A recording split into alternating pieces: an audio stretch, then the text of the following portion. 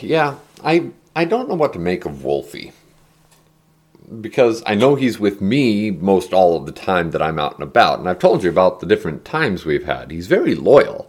But when I come home, and my sister says that there was a black cat that kept wandering around the yard, and she never got a clear look at it, and it never hunted rabbits. And once she saw it talking with a black rabbit, and she says talking, but all she really admits to seeing is that they were on opposite sides of the porch looking at each other.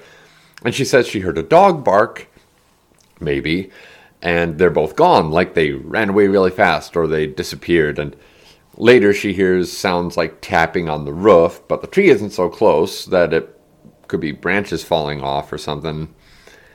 I don't know. Well, maybe that's just how things like Wolfie are. Instant speed and all that, or spirit speed, or multiple places at once.